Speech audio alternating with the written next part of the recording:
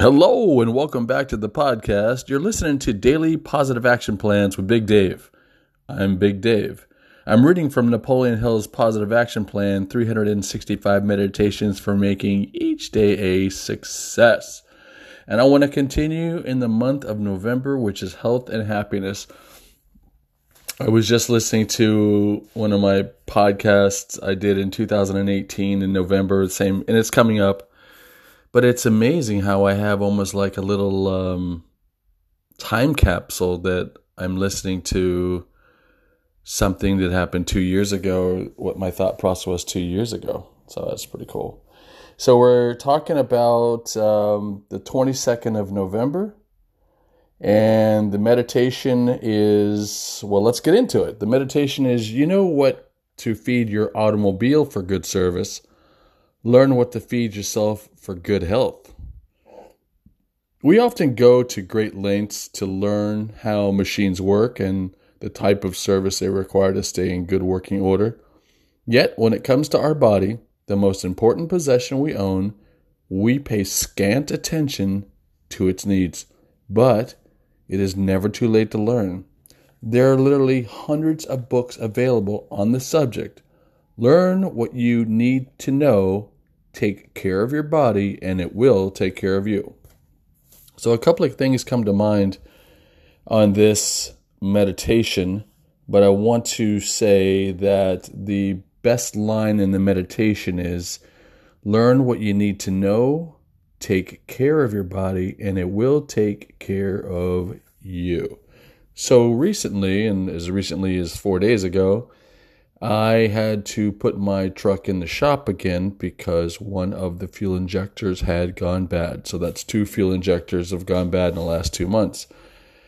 And I know that it went bad because my car rattles down the street like it's got 2 million miles on it, and it's about ready gasping for air. So when I took it to the shop, I said, well, look, since you got the gasket cover off and you're going to change the spark plugs, how about we just change all the injectors at the same time, instead of one going out every, month or so. That was a great idea. Imagine if someone were to open up your body and take bad veins out and put new veins in all at once. How much better would your body run? Well, let's hope we don't have to get to that, right? So the meditation, what I thought was interesting about that is that I knew what I needed to do in order to get my car running again, or the shop knew what it took to get running again. And it got me into thinking about our bodies are like a machine, right? But our minds and our souls are not like machines. They're a little bit more intricate and had a little bit more nuance to it. So I wrote some notes down about this. I said, food for thought, food for the mind, food for the soul, food for the body, right? If you don't know why you need to feed your mind, body, and soul, you're not going to do it.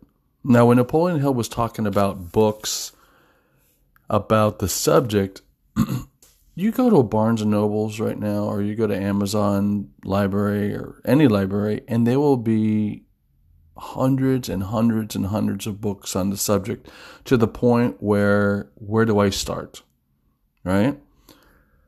I think we start taking a personal inventory of where we are with our bodies, where we are with our minds, and where are we with our soul, and how do we feed our souls. And I think the best thing to do that is to listen to your soul, listen to your mind, listen to your body. So I found an app that my son is on. It's called Zero, Zero, and it's it's for fasting. So I started with the 16-8 fast. That didn't work out. So now it's on the circadian.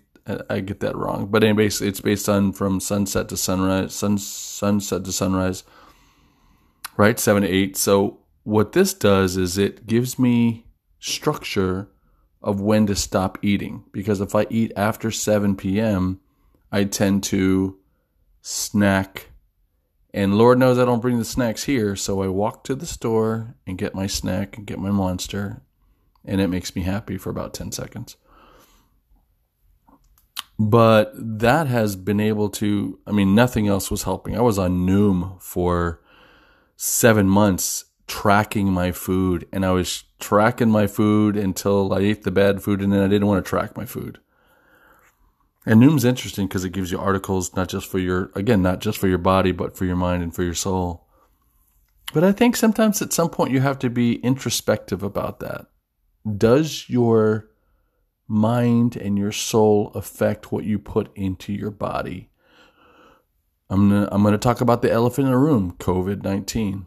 We have all been pretty isolated for about almost 8 months.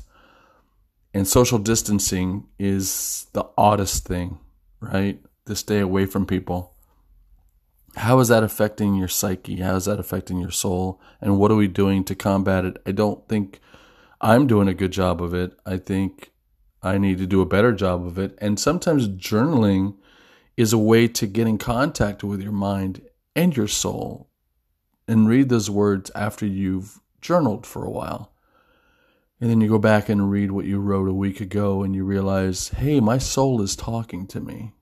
My body is talking to me. My mind is talking to me. It's telling me things. I should probably listen, right? Just like a good girlfriend. Listen to her. She knows what she's talking about.